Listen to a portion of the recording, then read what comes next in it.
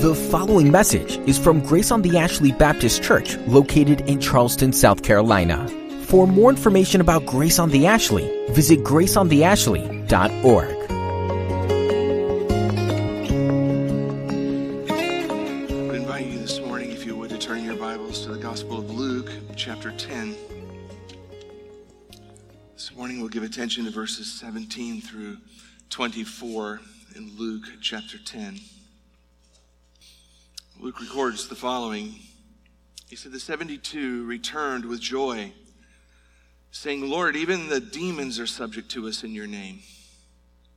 And he said to them, I saw Satan fall like lightning from heaven. Behold, I've given you authority to tread on serpents and scorpions and over all the power of the enemy, and nothing shall hurt you. Nevertheless, do not rejoice in this, that the spirits are subject to you, but rejoice that your names are written in heaven. In that same hour, he rejoiced in the Holy Spirit and said, I thank you, Father, Lord of heaven and earth, that you have hidden these things from the wise and the understanding and revealed them to little children. Yes, Father, for such was your gracious will. All things have been handed over to me by my Father, and no one knows who the Son is except the Father, or who the Father is except the Son, and anyone to whom the Son chooses to reveal him. Then turning to the disciples, he said privately, Blessed are the eyes that see what you see. For I tell you that many prophets and kings desired to see what you see and did not see it, and hear what you hear and did not hear it. This is the word of the Lord for us this morning.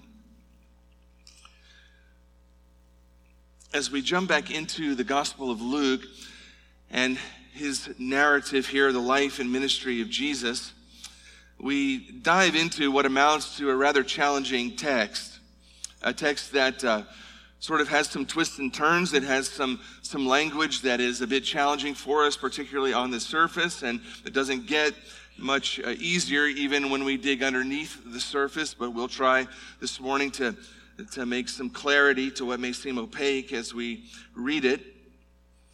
And the text is also a little challenging in the sense that it's hard to find sort of a thread that weaves it all together. But we will do the best we can this morning to sort of draw the picture together to what's happening and what Christ is saying.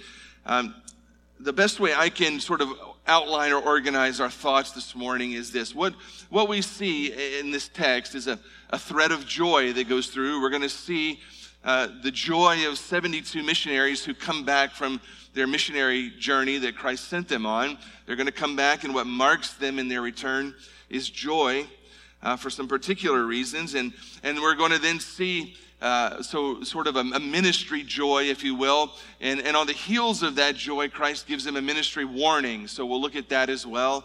And then we'll see that not only are the 72 missionaries rejoicing, but Christ himself is rejoicing.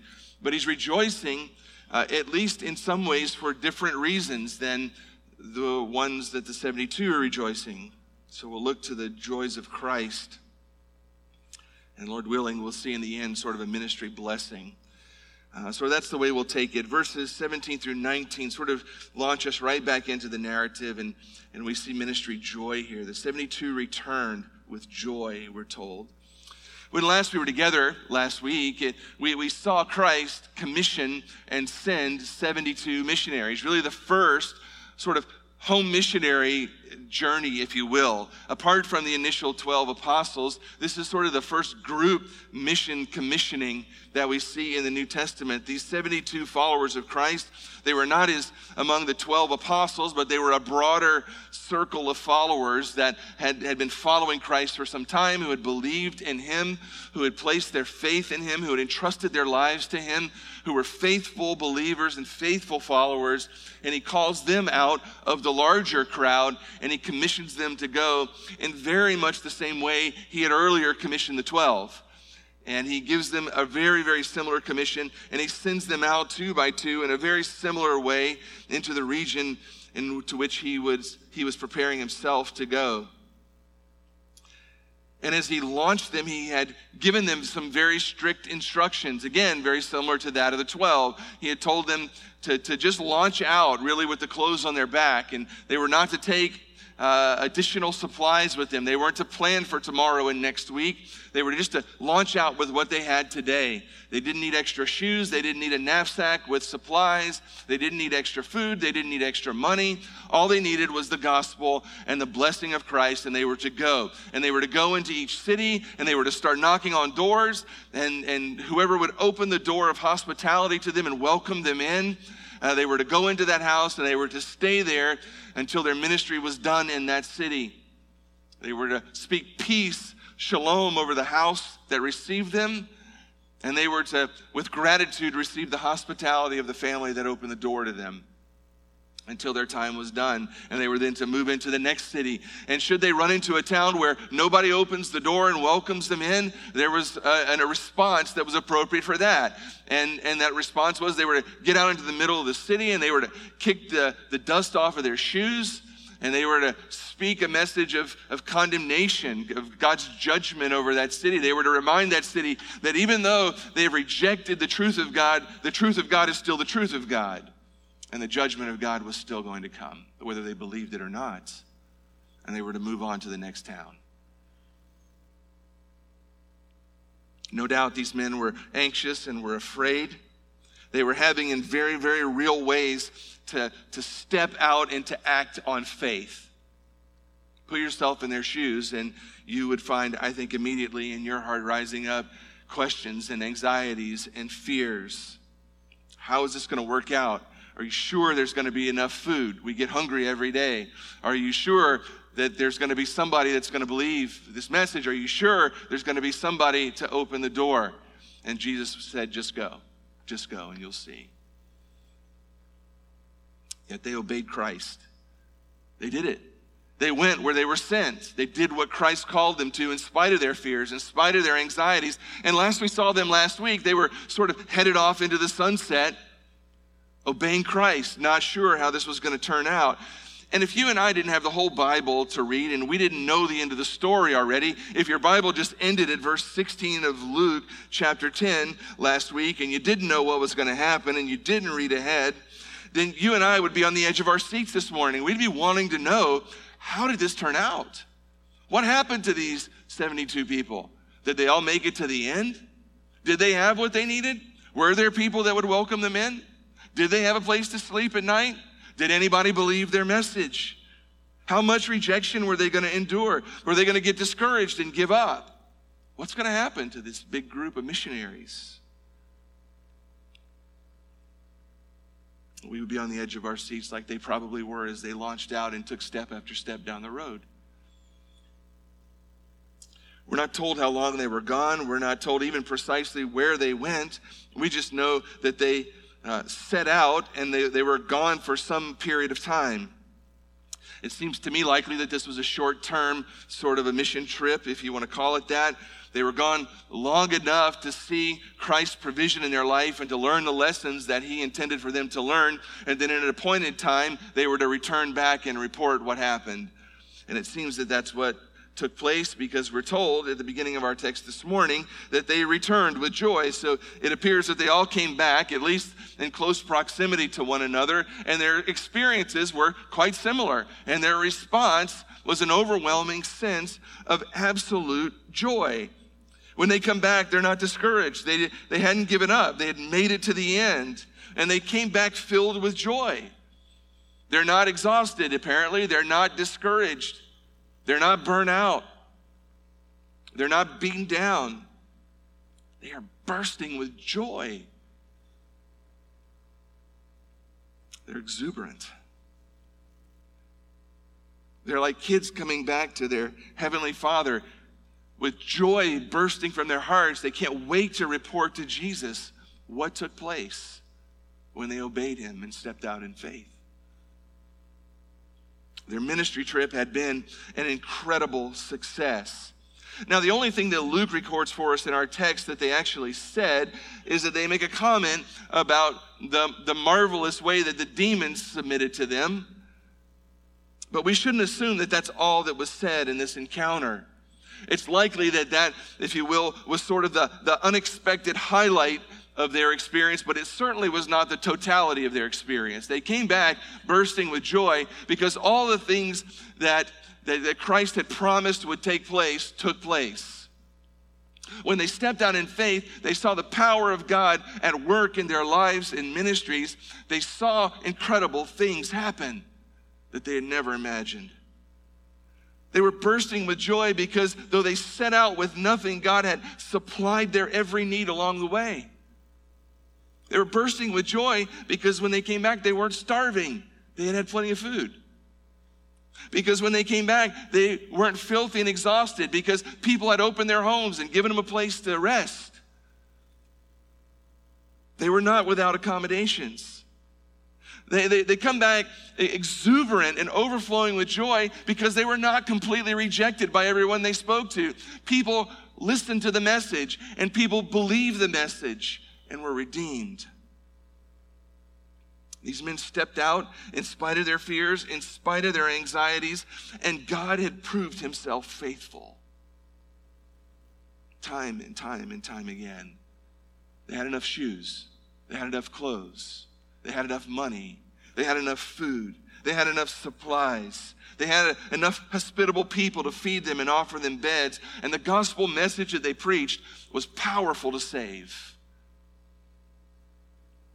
There was a harvest of people who believed the gospel through their message. And they had had the remarkable joy of being a part of God bringing in a harvest of souls into his kingdom. Jesus had in every way sustained and prospered their ministry.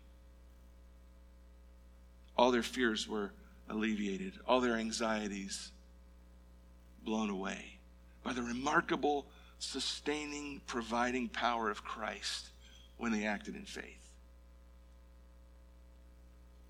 They couldn't believe what God had done. They were blown away. In fact, God had done far more than they even expected, more than they ever actually dreamed. The one thing that they do say as a highlight here is they say, Lord, even the demons are subject to us in your name. Now, if you were to go back in the previous passage where Jesus commissions them, unlike when he commissions the 12, he doesn't mention to this group anything about casting out demons in the instructions. But it seems, nonetheless, that he had equipped them the same way that he had equipped the 12 that he sent out previously with this ability to, in his name, cast out demons. They clearly had the ability. It took place along the way on their missionary journey, and they were blown away. Now, I want to make a note here about this. They say, even the demons are subject to us in your name. That phrase, in your name, pops up throughout the Bible. We're to pray in Jesus' name. There are different things that are said to be done in Jesus' name. And it's worth noting, I think, here, what this particularly means. When you see something like this, and you'll see it as you read your Bible throughout, but we have a clear example of it here, even the demons are subject to us in your name. This phrase, in your name, is not some sort of a magic formula in the way that some people in our modern culture use it.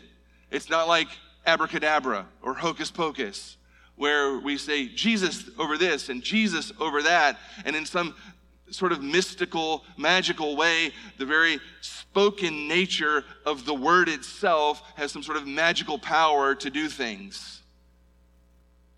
If you hang around the charismatic movement or people who come out of that movement very much, you'll see signs of that kind of use of this phrase. People walking around here and there praying the name of Jesus over this and the name of Jesus over that, as though it's some sort of magic spell that's being cast over things that provides some sort of mystical protection that comes no other way. But it's not that at all. It's not some key ingredient in a magical spell that obligates God to act in a particular way. When we see in Jesus' name, think by the power of Jesus or on his authority. When these men say that the demons submit to us in Jesus' name, they're not saying that they went around magically saying to demons, Jesus, Jesus, Jesus, and magically something happens. What they're saying is that when they went and found people who were demonized, they commanded the demons to come out, not on their own authority, but by the power of Christ and on the authority of Christ. And in response to that, the demons obeyed. One author gave a good illustration that I thought was helpful. He said, when an FBI agent comes pounding on the door, he doesn't yell, "Open up, this is Bill." No, he yells, "Open up, FBI," right? Bill's name doesn't get the same response as the name of the entity that he's representing. And apart from the authority of the FBI, Bill's name is empty on its own merits. There's a good illustration. When these men went around, they didn't say, "Come out in my name." They were nobodies. But they were acting on behalf of one who was a somebody, who was superior to Satan and the demons, to whom they must respond, and whose power was at work in their lives. So when you hear "in Jesus' name," and when you read that, think by the power of Jesus, on the authority of Jesus, according to the will of Jesus. This is what's being taught. And so this took place. Not only did Jesus make good on his promises to supply all their needs, he went above and beyond that. They had seen Jesus cast out demons, but in no way did they ever expect that they themselves would be part of that kind of a miracle. And yet that's precisely what took place on this missionary trip. And they could not contain their joy. Couldn't contain it. I want to pause really here and sort of carve something out here. I think there are at least 4 elements of successful ministry that sort of jump off the page to me in looking at the text from last week and this week. And I just want to give them to you sort of as a quick shout out. We won't dwell on them, but I think they're helpful, particularly if you're thinking in terms of what it looks like to do ministry yourself. Successful, God-honoring, Christ-exalting ministry begins with the call of God. These men went on this journey because they were called by God to go. They weren't just bored with their lives and with their careers and, looking for a quick and easy paycheck. They didn't just launch out on their own in their own authority. They were sent by Christ to go do something. In particular, he called them and he sent them. And Christ is still calling men and he's still calling women to serve him and to go. He still invades people's lives and he calls them out of whatever they're doing and he commissions them and he sends them amidst their own fears and anxieties to go and to represent him in the world around them. He still does that all the time. And that's where all true Christ-exalting ministry begins. There are some kinds of Christ-exalting ministry that he calls every believer to. Right? There are some things that we don't need to wait on some special knock on our spiritual door, that the Word of God, through it, he tells us we're responsible to do. Things like evangelize the lost world around us. That isn't a special calling for an elite few. That is a calling that lays at the doorstep of every single Christian. You don't have to pray about whether it's God's will for you to share the gospel with the neighbor that lives next door who you know is lost. You don't have to wait on some particular calling for that. They're lost, you're saved, you have the gospel, the call is on your doorstep to go. The only question is, will you obey it? We're all called to share our faith. We're all called by God and commissioned to serve in the local body of Christ, to unite with the local body and to serve there, to employ whatever spiritual gifts the Lord has given us there.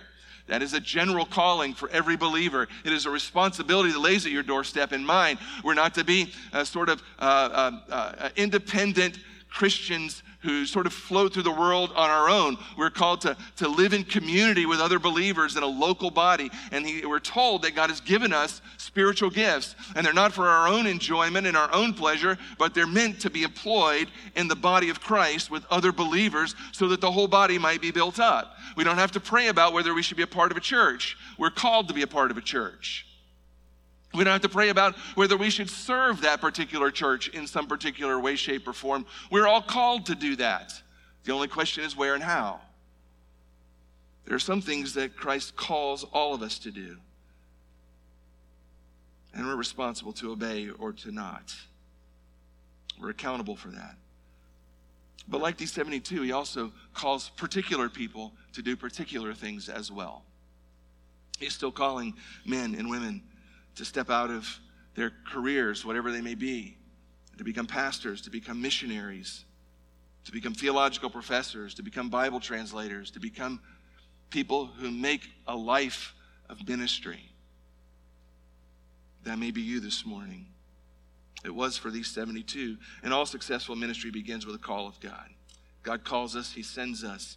And it requires a step of faith and obedience. Really, that's the reality of ministry. When we're called to do it, none of us feel particularly equipped to do it well. And so it requires for us, just like it did for these 72, an ability to overcome our fears and to set aside our anxieties and to trust God and to step out in faith and do what he's called us to do and trust him with the results of that. It requires a step of faith. He doesn't normally call people who are wealthy and popular and gifted. He doesn't normally call people who have in themselves what it takes to be successful at ministry. He normally calls nobodies. He normally calls ordinary people. He normally calls people who don't feel particularly equipped for the task. And it's because the people he calls know that they're that kind of person that faith is required. They can't rely on their own gifts or their own skills or their own eloquence. They have to trust Christ. So like these 72, they have to trust God. That's been my experience of pastoral ministry. Some of you have known me for a very long time, some of you not very long. But I wish you could have known me long, long ago, prior to a call to pastoral ministry. If you knew me then, you would know one of the most frightened and fearful people that you could ever imagine about particular things. Really about one particular thing. Standing up in front of a group of people and having to open my mouth and have words come out. Terrified since I was a child of that. 5th grade, no kidding. I was telling my son about this the other day. He had to do an 8th grade speech, and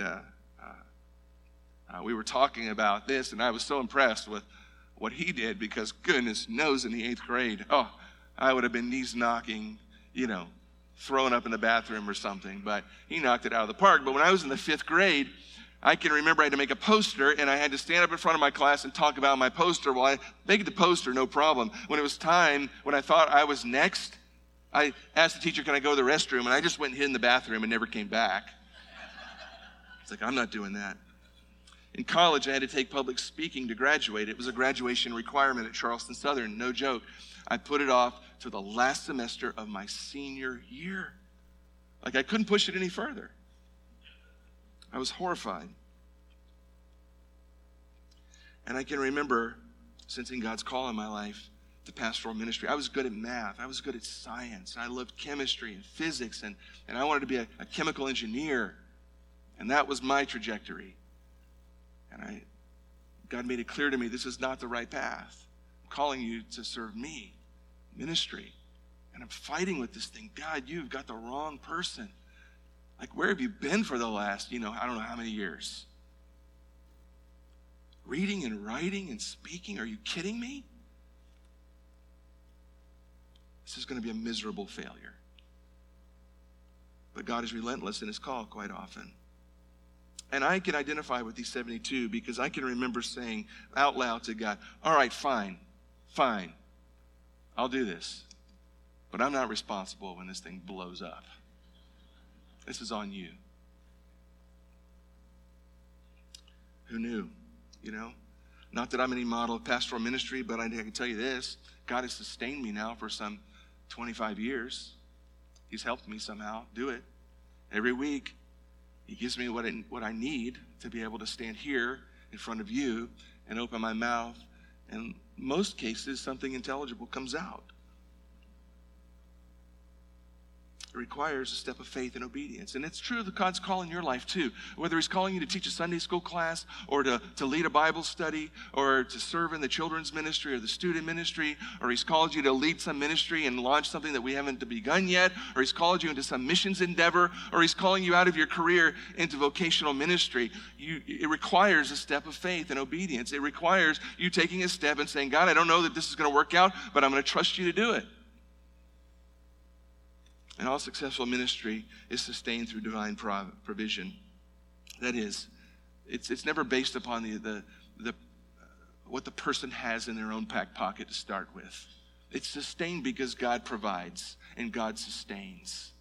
And at the end of the day, the one who's called and the one who steps out in faith and obedience and goes and follows, at the end of the day, can put their head on the pillow and they can just marvel at, you know what, God, I don't know how in the world all that came together, but you made it come together. Praise you. It's sustained through divine provision. Somehow, when we obey him, he takes our meager efforts and our stammering tongues and he uses them for his glory. Ministry that lasts is never built off of human wisdom or human strategy. It's never built off of human charisma or human persuasive ability. Ministry that lasts is based off of divine provision. There are a lot of ministries these days that start on human wisdom and strategy and charisma and persuasive ability. They don't last. The ones that last are the ordinary people who have nothing to offer, but Christ provides everything and sustains them right to the end. When all that takes place, the result of it all is just sheer joy. It's just sheer joy. It's a marveling at the grace of God who takes a nobody and does something remarkable through them. And that's what we see here. There are a lot of things that can bring us joy. There are a lot of things that can bring us joy. But I can tell you this, from a lot of years of serving Christ, there is no joy quite like being a part of God's work in redeeming sinners for his kingdom. There's no joy that matches it. Nothing. There's absolutely no joy that's like seeing God use you in some small way to impact people for eternity. There's nothing like sharing the gospel with somebody and having them respond in faith and come to faith in the Lord Jesus Christ and receive eternal life. There's no joy like that. And that's what these 72 came back celebrating. God's provision, God's sustainment, God's use of them in these ways. And they're joyful, and rightfully so. But then Jesus says to them something really sort of strange in response. He says, I saw Satan fall like lightning from heaven. Behold, I've given you authority to tread on serpents and scorpions and over the power of the enemy, and nothing shall hurt you. Now, as we read that, some questions begin to pop into our heads, right? Like, what does he mean when he said, I saw Satan fall from heaven? When exactly did he see this? And what is this authority to tread on serpents and scorpions? What's all this about? Well, Bible commentators are all over the place with the variety of possibilities of what Jesus might possibly mean here. I'll sort of summarize them in sort of three groupings and tell you what I think, and you can take it from there on your own. Some think that what Jesus is saying here is that he's reflecting on an event that took place in the past, particularly Satan's fall from heaven. Just a quick summary of who is Satan. Satan was a created angel, the highest of the order of angels, the highest of all the angels. It was Satan, but he rebelled against God. He sought to usurp God's authority and God's throne. He wanted to rule and not be ruled, and as a result of that, he's judged by God and he's cast out of heaven. Now you can write down Isaiah 14:12, quite likely describes this particular event. We're told that as part of the judgment and part of his rebellion, a third of the angels joined in with him. They too were judged and permanently cast out of heaven, becoming the demons. And when Satan and the demons now were cast out of heaven, we're told in the scripture that he was cast down to earth, that he fell from heaven and was cast to earth, where he's given a sort of a temporary dominion, if you will. We see this in passages like John 12:31, where he's called the ruler of this world. Or in passages like 2 Corinthians chapter 4, verse 4, where Satan is referred to as the God, little g, of this world. He's given a temporary dominion here among men. It's temporary because it exists under the sovereignty of God, and one day it will be no more. But some say that what Jesus is talking about here, when he says, I saw Satan fall from heaven, is he's saying he's reflecting back on this event that took place in the past. And he's describing it here this way. Now, the problem I have with this is, what does that have to do with the ministry of the 72? What does that have to do with their coming back, rejoicing, and the things that they've just said? To me, there doesn't seem to be much of a connection to that. There are others who say, no, he's not looking at Satan's fall in the past. What he's looking at is the future. He's looking at Satan's ultimate defeat at the cross. He sees his own impending death and resurrection, and the defeat of Satan that comes through his death and his resurrection. And ultimately there at the cross and at the tomb, he strips Satan of his power, and he defeats him permanently, sealing his fate and robbing him of any power to condemn and harass and destroy men. In Colossians 2:15, Paul describes this work of Christ at the cross. He describes him as disarming the rulers and authorities and putting them to open shame by triumphing over them. He's speaking there of the cross. So it's true that, in a sense, Christ triumphs over Satan and the demonic at the cross and puts them to open shame. But is that what he's talking about here? Again, it's a struggle for me to make the connection here to the ministry of the 72. There's a sort of a third grouping of ways to look at this, and they would be sort of according to this. Not looking back at Satan's fall from heaven in the past, not looking forward to the cross where he's ultimately defeated, but seeing in the ministry of the 72 sort of a gradual unwinding, if you will, of the power of Satan to control. Satan's ongoing defeat, if you will, as the gospel progresses and prevails. As these 72 men went out and they cast out demons, and through their preaching, people are being saved, they are one by one destroying Satan's kingdom as the kingdom of God is being ushered in. They're releasing men from his grip and from his dominion. Like little flashes of lightning here and there, Satan's kingdom is beginning to crumble through the work of these men.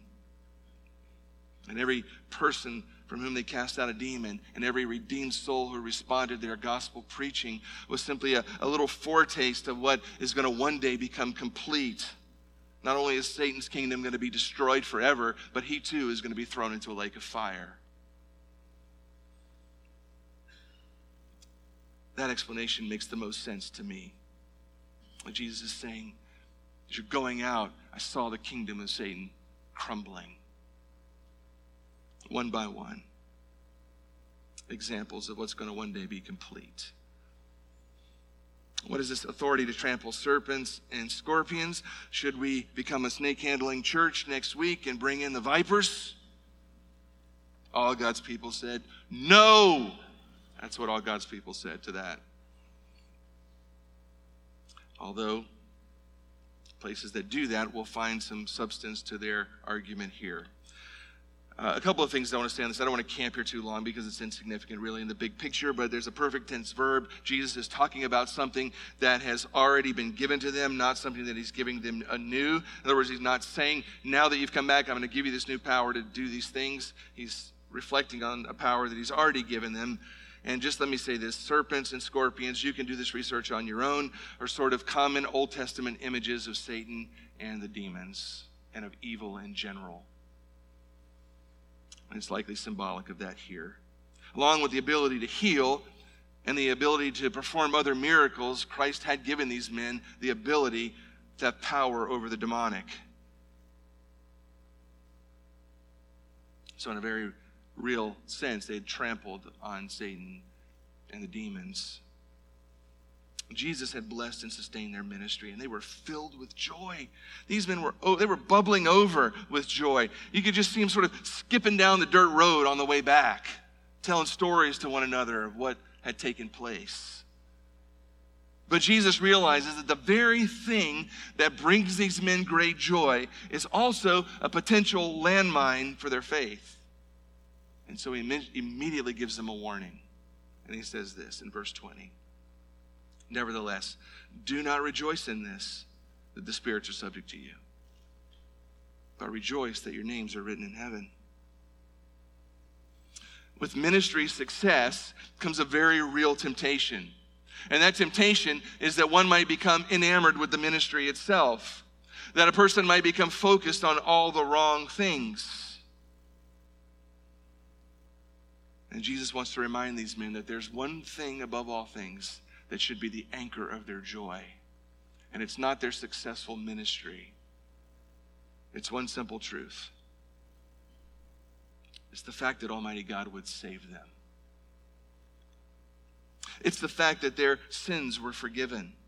It's the fact that their eternity was secure. Jesus wants to remind them to anchor their hope and their joy in the thing that matters most.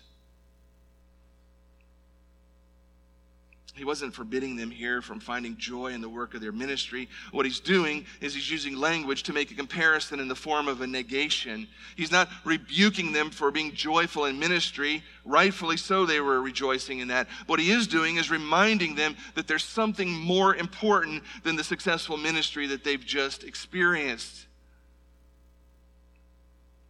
He said, if you want to rejoice in something and you want to continue having your joy anchored in something, it should be this: that your names are recorded in heaven. That your names are written in heaven. Now, in the first century, having your name written in the right book was very, very significant. The Romans kept very detailed and specific records of who belonged to them, who were the citizens of a particular city-state. And having your name written on that roll was very important. And it included several things. It indicated that a person belonged there. It indicated that they had the full rights of citizenship in that particular place, and that they were entitled to property and protection there. Having your name written in the book mattered. To have our names written in heaven matters also. It indicates that the king knows us and that we are citizens of his kingdom. It indicates that we have his guarantee of eternal life, that we have all the rights and privileges of heaven even before we get there. The Bible over and over uses this illustration of having names written in the book. Philippians 4:3, Clement and the rest of my fellow workers whose names are written in the book of life, Paul talks about. In Hebrews, the writer of Hebrews refers to the assembly of the firstborn who are, he says, enrolled in heaven. He's talking about Christians. In Revelation 3, verse 5, speaking of believers, Jesus says, I will never blot his name out of the book of life. I'll confess his name before my Father and before his angels. Over and over, the Bible speaks of a book of life, a book in which the names of all who believe on the Lord Jesus Christ and have entrusted their lives to him are written. A book where the name of a believer is written, indicating that they belong to the king, that they possess citizenship into his kingdom, that they have the rights to his property and protection and his eternal security, that they belong to the king, that they're his citizens, and that they're secure underneath his reign. And Jesus is saying to these men, listen, the true significance of your lives is not to be found in your ministry success. It's to be found in the fact that God has claimed you to be his people. The main thing that really should blow you away is not that Jesus would work wonders through you, but rather that Jesus would save you to begin with.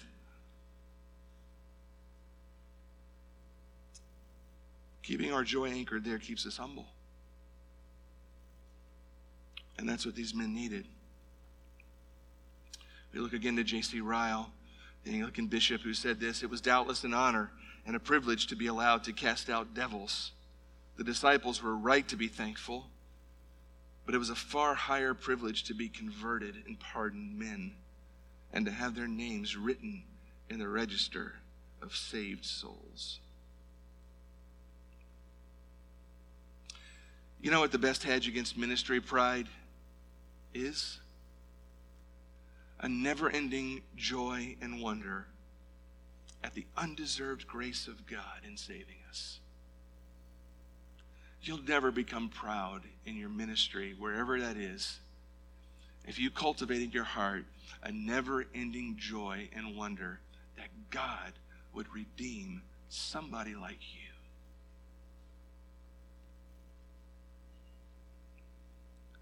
When you regularly reflect on the absolute wonder that your name is written in God's book and it will never be blotted out. The sheer exhilaration that comes from understanding and knowing that a holy God would save a rotten sinner like you. A heart that marvels at the fact that though I deserve justice, God has given me grace.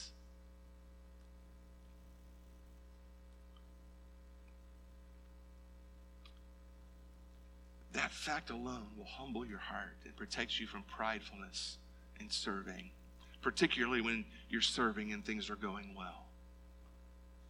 God has other ways of humbling his people. But I think a true humility is anchored right here where Christ reminds these men to anchor themselves. And this wonder that we're saved. And this absolute astoundedness at the fact that while I deserve hell, Christ has given me eternal life and written my name in his book. Not because I deserve it. Not because I've earned it. But simply because he's loved me and chosen to pour out his grace. No other reason. What a marvelous truth. And yet so underplayed in our lives and undervalued. We find joy in frivolous things. And we don't anchor our joy in the right place. And these men were tempted to do the same. And so Christ reminds them in a very sort of a vivid way here about the kind of joy that should sustain them. He shifts gears in verses 21 through 22. And to be honest, we don't have a whole lot of time to sort of walk through this. So I'm going to give it to you sort of just as a teaser, if you will. And we'll come back to it next week. In that same hour, he rejoiced, that's Jesus, in the Holy Spirit. And he said, I thank you, Father, Lord of heaven and earth, that you've hidden these things from the wise and understanding and revealed them to little children. Yes, Father, for such was your gracious will. All things have been handed over to me by my Father, and no one knows who the Son is except the Father. Or who the Father is except the Son. And anyone to whom the Son chooses to reveal him. There is so much in that text. There are things that deal with the interaction of Trinity that I won't mention now, but maybe we will next week. But the overarching theme here is this: Christ is expressing his joy. The 72 are not the only ones filled with joy. Jesus, we're told, rejoiced in the Holy Spirit. And that word that's translated rejoiced in English, we don't get the full effect of it. It's a word that means exuberance and sort of overabundance of joy. Christ is exuberant in his joy about something. There's something that he is reflecting on here that brings abject rejoicing to his heart. A full kind of joy through the Holy Spirit. And what exactly is it that he's rejoicing about? This may be surprising to some of you. What he's rejoicing about is the gracious will of God and the sovereign election of sinners. The gracious will of God and the sovereign election of sinners. That's what has Christ rejoicing. Fascinating enough, you can search the New Testament and see if you find another instance where it's specifically noted that Christ is rejoicing over something. Tell me if you find anything. We're told here he's rejoicing about something. The gracious will of God and the sovereign election of sinners. And he says it two ways. He says, I rejoice. What is he rejoicing? He's rejoicing that in God's sovereign will, he's hidden the gospel from some people and he's revealed it to others. He's hidden it from some people. We're told he's hidden it from the wise and the understanding, and he's revealed it to little children. And then later on in the text, we're told where he says, all things have been handed over to me by my Father. And he says, there's nobody who knows the Father fully except the Son, and who? Anyone whom the Son chooses to reveal him. So in two different ways, he's talking about God's the sovereign will of God in sovereign election, or the gracious will of God in sovereign election. In one sense, the Father hides the truth from some people and he reveals it to other people. And at the same time, the Son himself has the authority to reveal the truth to some and not to others.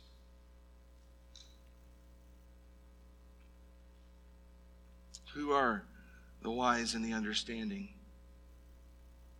to whom these things are hidden? Who are the little children to whom they're revealed? To what kind of people does the Son choose to reveal the Father? Well, you think about that this week, and we'll answer it next week. And all God's people said, oh, golly. Now you have to come back next week. It's like your favorite TV show, right? Whatever it is. And this one's not on Netflix, so you can't binge it today. You got to wait. Let me just close this morning's time together by asking you this. When was the last time you reflected in sheer wonder on the fact that your name is written in God's book? When was the last time that the thought of God saving you brought you to abject rejoicing? What should fuel our worship every single time we gather? It should be that we come together and we look at one another and we say, dear God, how is it possible that you saved me? And beyond that, how is it possible you saved her? You are something else, God. We are nothing and we are nobodies. But in your kindness and your love, you wrote our names in the book. You opened our eyes to the truth. You drew us to yourself. You granted us the faith to believe. You granted our forgiveness. You welcomed us into your family. You made us sons and daughters. And you wrote our names in the book. There's nothing better than that. There's nothing. When was the last time your heart just exploded with joy at being a redeemed child of God? Let's pray together. Lord Jesus, when we first come to faith in Christ, when we first see you for who you are and respond in faith, our life is usually marked by excitement and joy. There's this white-hot, burning joy that comes with knowing that my sins are forgiven and I now belong to you. And yet the great danger of life as a Christian is that over time, other things crowd that joy out. And what used to burn white-hot in our hearts becomes distant embers that barely smolder. And instead of exuberant joy, our lives get marked by things like complaining and whining, jealousy, selfish ambitions, feeling inferior to other people for various reasons.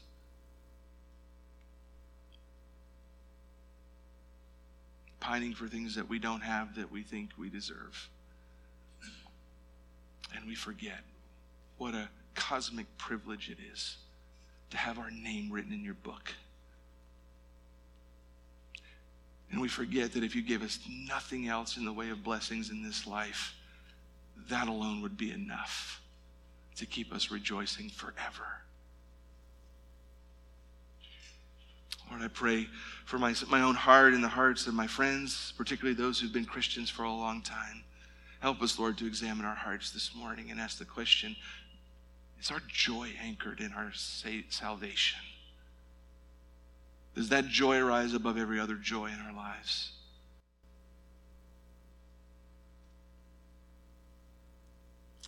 If it's not, Lord, bring it to the surface. Revive us again in the joy that comes from knowing you. Thank you for loving us, Jesus. Thank you for choosing to reveal yourself to us in the Father. Thank you for calling us to yourself and dying that we might live. May our hearts burn with the joy that comes from that realization every day. For we pray it in your holy name. Amen.